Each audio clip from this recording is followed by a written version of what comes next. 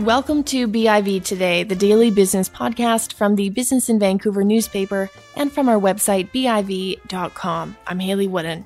On today's show, amid trade tensions, cannabis and real estate deals have helped bolster Canadian merger and acquisition activity. We'll explore how BC deals fit into the overall picture. A wide range of innovative, disruptive technologies are making payments and transactions easier for businesses. On September 13th, BIV's FinTech panel will have a look at how small and medium-sized businesses can make informed decisions in this new landscape. Tickets and information are available at biv.com/events. Up next, we have BIV's weekly tech panel.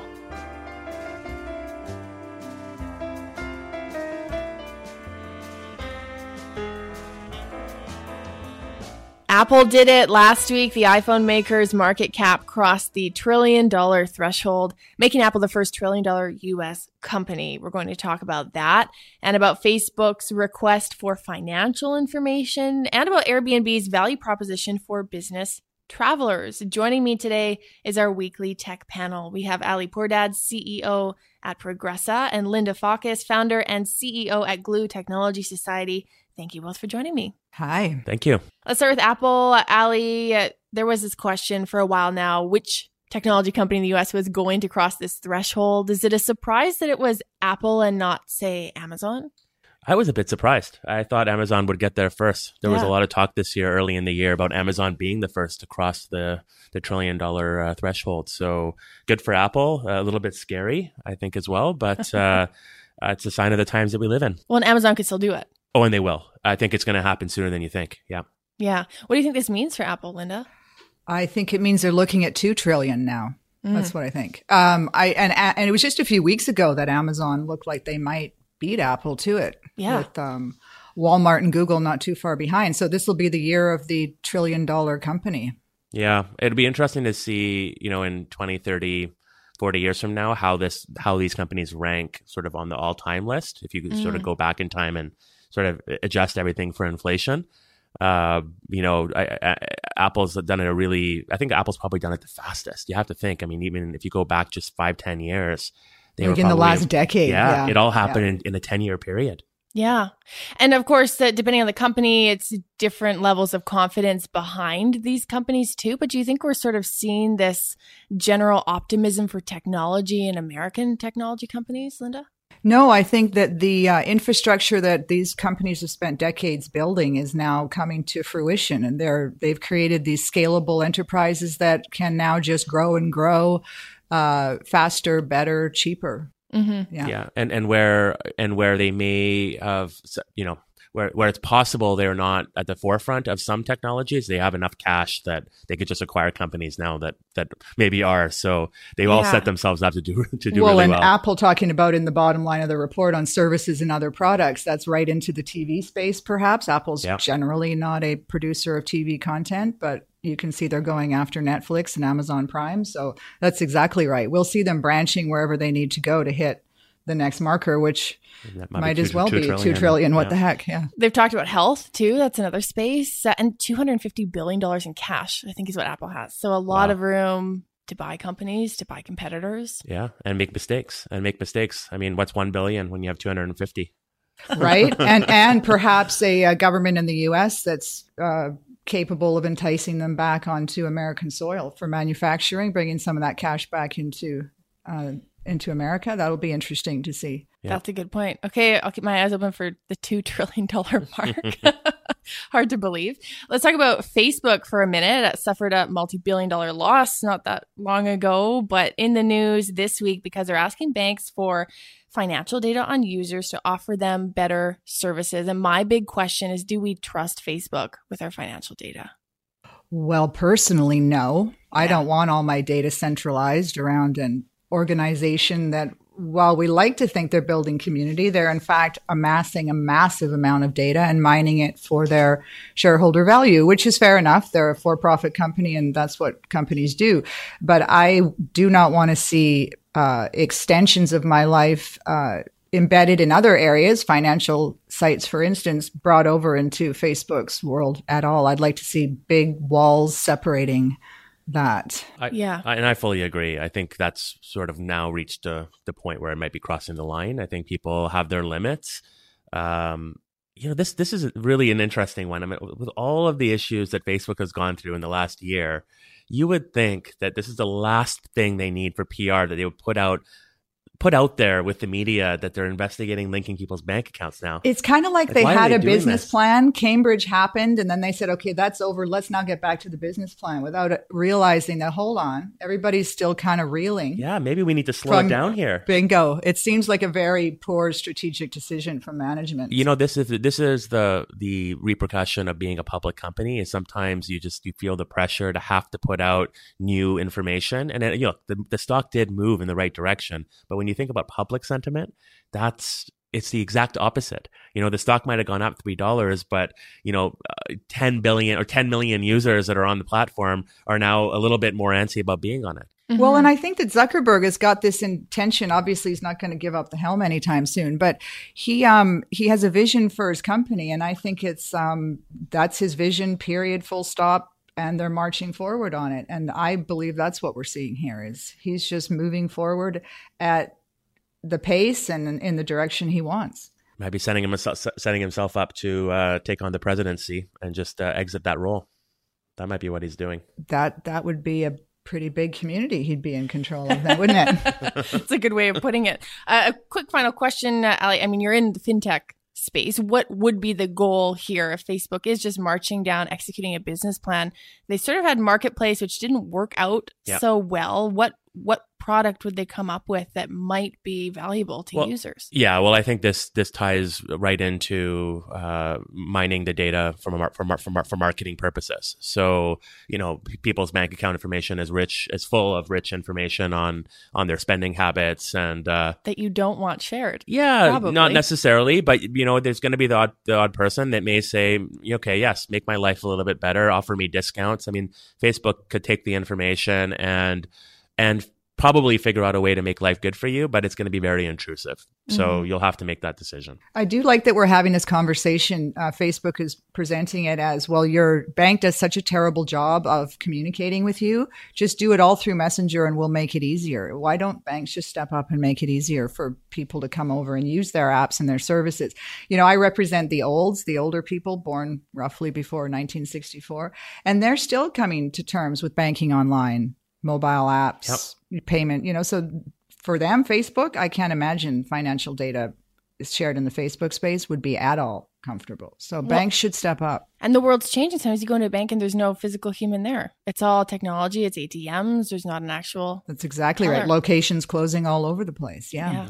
An interesting space. Okay, right before we hit record, we were talking a bit about vacation. Have either of you booked vacations with Airbnb?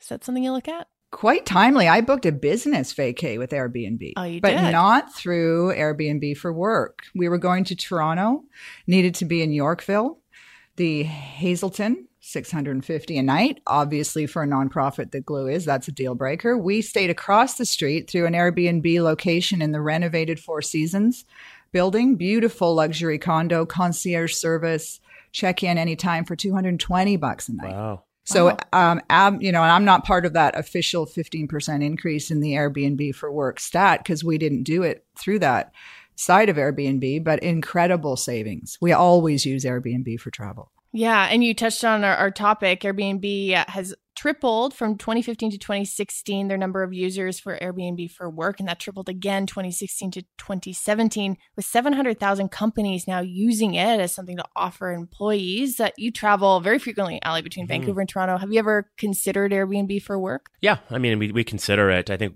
some tech companies actually have a policy now just to have to use Airbnb because of the savings. We don't have that policy at Progressive, but I know some companies that do. So definitely a trend going in that direction. We had to record a podcast in Toronto and have a bunch of meetings and host some cocktail events. And we were able to do that all in our same suite. So that would have cost a fortune elsewhere and been logistically quite challenging. So it was kind of impressive.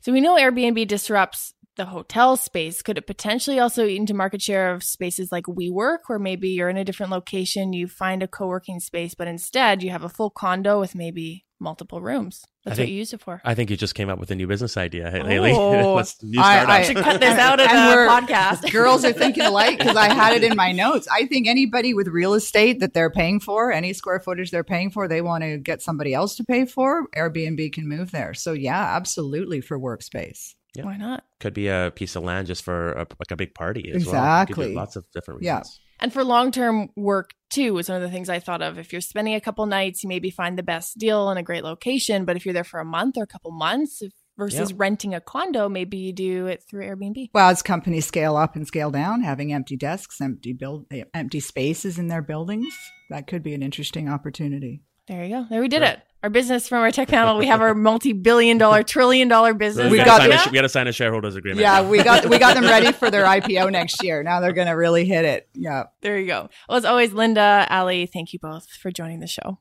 Thank you, Haley. Thank you. That's Ali Pourdad, CEO at Progressa, and Linda Faucus, founder and CEO at Glue Technology Society.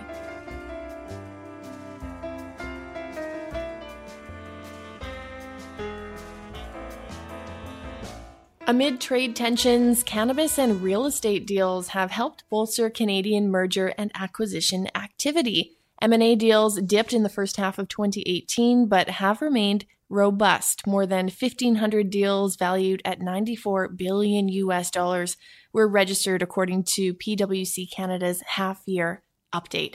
Joining me with more insight into this is Jim McGuigan, BC Deals Leader at PwC Canada, also the company's leader of their Vancouver Corporate Finance Group. Jim, thanks for joining me. Oh, thanks for having me. Cannabis and real estate, I'm not sure you can get more of a sort of a Canadian outlook in terms of what happened in the first half of the year, but tell me a bit, what's the overall picture telling you about M&A activity? Yeah, so the overall activity in Canada was down a little bit relative to last year, but still, I think the overall message is the activity is overall, it's very, very strong still. It has been for a number of years. As you mentioned, there were about 1,500 deals done in the first half of FY18 for about $93 billion of value. That compared to about 1,700 deals last year, same period, first half of the year, and that was about $103 billion US worth of deal value. So, drop a little bit relative to last year, but still overall the M&A market is very, very strong. And now, is that dip because it was such a strong year last year, or is there something going on this year that maybe resulted in a slightly slower activity? I don't think there's anything obvious for the decline. I think I'd probably suggest that last year's volume was so high that a little bit of a drop wasn't a big surprise. Mm-hmm. What we did see is we saw things that changed a little bit would be the Canadian companies' investment into the U.S. So that rose by 8% in FY18 relative to the prior year. So a little bit more Canadian companies going into the U.S. market, as well as we've also seen an increased activity of Canadian companies going into the international market, particularly into markets like Australia and the U.K. So that would probably be a little bit of a difference between this year and last year. Mm-hmm. The first half, as you know, of 2018 has been marked by escalating trade tensions. There have been rounds of tariffs lobbied against Canadian goods. At what point do issues like trade tensions or tariffs start to impact M&A deal flow? Well, so far, I think the impact would be mainly felt by the sectors in question. I think in the overall market, I think we've seen very little impact overall. Again, unless you're in steel, aluminum, I think those sectors would be more impacted. But I think it's a bit early to determine really the true impact at this point in time. Mm-hmm. And I know we talk about this quite a bit on the show. It's a period of a lot of uncertainty. Does that weigh on deals? Or, if you're considering deals that sometimes are many years it takes many years to come to a conclusion, does it take longer for that uncertainty to maybe start to register in terms of activity? Well, we've seen a little bit more uncertainty, but it hasn't seemed to have affected the market. I think if there's going to be significantly increased uncertainty, you'll start to see that impact the market. But so far, the statistics that we've gone over previously suggest that the market overall is strong. The main reasons for that, or the primary reasons, would be really low interest rates, low cost of capital, an abundance of capital in the marketplace. If you take a look at publicly traded companies, there's a lot of cash on the balance sheet of many larger publicly traded companies, and there's a lot of private equity capital sitting on the sidelines waiting to be invested. So that hasn't really changed. So while there may be a change in uncertainty, the level of capital available for investment really hasn't changed dramatically at all. So. Mm-hmm. I'm glad you brought up interest rates. They are still very low, but of course they're starting to rise now here in Canada and south of the border. Is that something that companies are going to be watching, and might it affect deals moving forward throughout this year or in the years to come? Well, the Bank of Canada has started to its program of slowly raising interest rates. The overnight lending rates have been started to rise, but they're still low from a historical perspective. Mm-hmm. The credit climate is good overall. I think the message we would suggest is that we're not seeing companies go have financial difficulties due to the interest rates. I think it would be more related to their own operations. So, overall, the credit climate is still good. And while there might be a modest increase in lending rates, we're still seeing very high valuations. So that's really, again, fueling the activity that we're seeing in the marketplace for the last number of years. Mm-hmm. And according to the report, 48 deals or so in the cannabis sector here in Canada in the first half of 2018. Is this a bit of a rush ahead of October 17th, or is this maybe perhaps a level of activity we might see post October 17th, given that this is such a new market opening up where there's lots of opportunity? Well, you're right. It's a relatively new market. There's lots of capital that's available. I think we would expect there to be more M&A activity in the second half of the year. You're right. We saw 48 deals for about $5.2 billion of value in the first half. That activity took place mainly in January through March, but we would expect further increase in activity as the year goes along, especially with the licensed producers making acquisitions and maybe even looking at things like the retail space to strengthen their capabilities to gain access to the markets. Mm-hmm. And is a lot of that happening within Canada? So Canadian companies consolidating, buying smaller Canadian companies, or is there an international angle to that activity? Well, in longer term, we'll see more international activity. In the short run, we've seen a lot of consolidation here with the Canadian companies. I think we have just over or close to 100 publicly traded companies in Canada right now in the cannabis sector. I think the market cap overall is about $30 billion in that sector. So I think that sector's had a lot of opportunity here locally or in nationally here in anticipation of October later on this year. Mm-hmm. Healthcare seems to be one sector too that saw a lot of activity, up I think 233% in value, up 48% in volume compared to the last year. Why so much attention in this space? Well, the cannabis sector actually falls under the healthcare sector, ironically. Okay. So you have a combination of cannabis companies and traditional healthcare companies in the sector. The cannabis sector obviously is significantly impacted the sector overall. However, you have seen some big deals in the space. So, for example, Brookfield made a large acquisition in the first half of the year, about a $4.5 billion deal.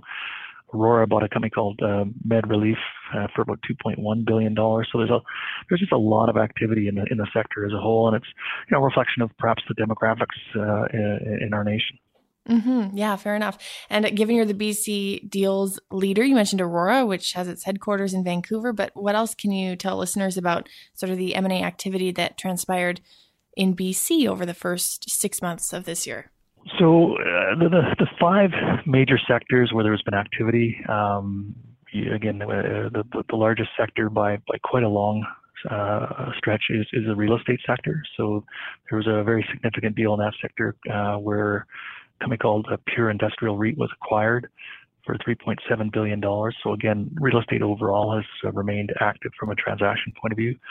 The second largest sector for the first half of the year was in the materials, which really captures mining. So deals like Galore Creek just sold to Newmont, for example, for about $500 million. So that sector has been fairly active. Technology has been an active sector as well. So a company called Avigilon was acquired by Motorola, Hyperwallet. There's an announced sale to PayPal. Again, so the technology sector has been the third most active. And then the cannabis healthcare sector has been next in BC. And then followed by the consumer discretionary sector, and then all a variety of others. So it's been an active market for BC. It probably has been representative of the overall market in Canada. And I think, again, we continue to see, again, lots of capital and we see lots of activity forthcoming in the following year as well. Mm-hmm. And keeping that in mind, that forward-looking outlook, of course, we can't predict the future, but what sort of things are you going to be keeping an eye on just that might affect activity, be it interest rates or other factors? Yeah, I think there would be four things we're looking at. So again, the continuation of high valuations or the valuations of companies overall, given the amount of capital outstanding. I think also the amount of supply, the supply of acquisition targets would be another factor. I think really taking a look at the larger companies who are reevaluating their portfolios and taking a look at which operations don't align with their core practices or priorities. And then really the fourth thing would be just a combination of the NAFTA and the tariffs, interest rates and taxes. So there's a bucket of number of items in there that we're also watching and that they could impact activity in the future. We're certainly all watching that eagerly to see what happens. Jim, thanks so much for joining the program. Really appreciate your insight. Okay, great. Have a great day. That's Jim McGuigan, BC Deals Leader at PwC Canada. And that's it for our show. Thanks for listening to BIV Today. You can find us on iTunes, Stitcher, and at BIV.com, where you can also find more business news. Thanks again for listening. We'll be back tomorrow.